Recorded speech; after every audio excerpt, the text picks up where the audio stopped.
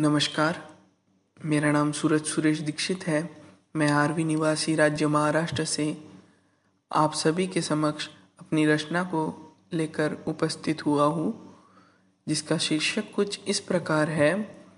एक घिनौना रूप बलात्कार का ऐसा भी। यह रचना बलात्कार के ऊपर लिखी गई है, किंतु जैसा कि हम सभी जानते हैं, बलात्कार को हमारी दुनिया, हमारा समाज केवल महिलाओं से जोड़ते आई है। किंतु क्या हकीकत में बलात्कार केवल महिलाओं के साथ होता है? तो इसी पर मेरी रचना आधारित है। आरंभ करता हूँ। हवस की नई परिभाषा से रूबरू होना होगा। नया रूप बलात्कार का ना चाहते हुए भी सुनना होगा। कड़वा है सच मगर मुझे बोलना होगा।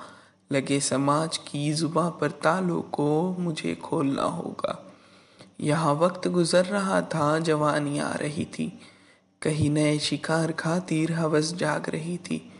बलात्कार के नाम को दुनिया लड़कियों से जान रही थी। कौन जानता था इस बार नियति कुछ और मांग रही थी। आज भी किसी की जिंदगी का रुख मोड़ रही थी। चढ़ने बली फिर एक और डोली उठ रही थी। शादी की नहीं, डोली किसी के अरमानों की उठ रही थी। हैवानियत भी एक नहीं, कहानी लिख रही थी। वासना की आज भी भूख मिट रही थी। उतर रहे थे कपड़े और चीख गूंज रही थी। कोशिश सुकून पाने की जोरों से हो रही थी। रहना भी बन गवाह शर्मसार हो रही थी। दरिंदगी की आज भी हदें सारी पार हो रही थी। कपकपाती रूह भी मनुष्य जन्म पाने को कोस रही थी। दया भाव को मिटा मानवता खो रही थी। प्रसन्नता के अधीन जात मानवीय हो रही थी। पुकार सहायता की चहुओर लग रही थी। जिंदगी और मौत से एक जान जूझ रही थी। सुंदरता ही स्वयं को अभिशाप मान रही थी। क्रंदन कर जोर जोर से इंसाफ मांग रही थी। चलती सांसें भी थम जाने का अनुरोध कर रही थी।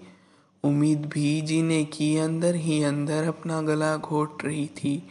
हाँ, बंद चार दीवारी में आज भी एक इज्जत लुट रही थी। सिर्फ एक लड़की की जगह आज बली लड़के की चढ़ रही थी। पहचान गुनाह की कभी कोई लिंग से नहीं थी। बलात्कार जैसे दुष्कर्मों की कभी जात पात न थी। वंचित दुनिया में इससे पुरुष जात भी न रही।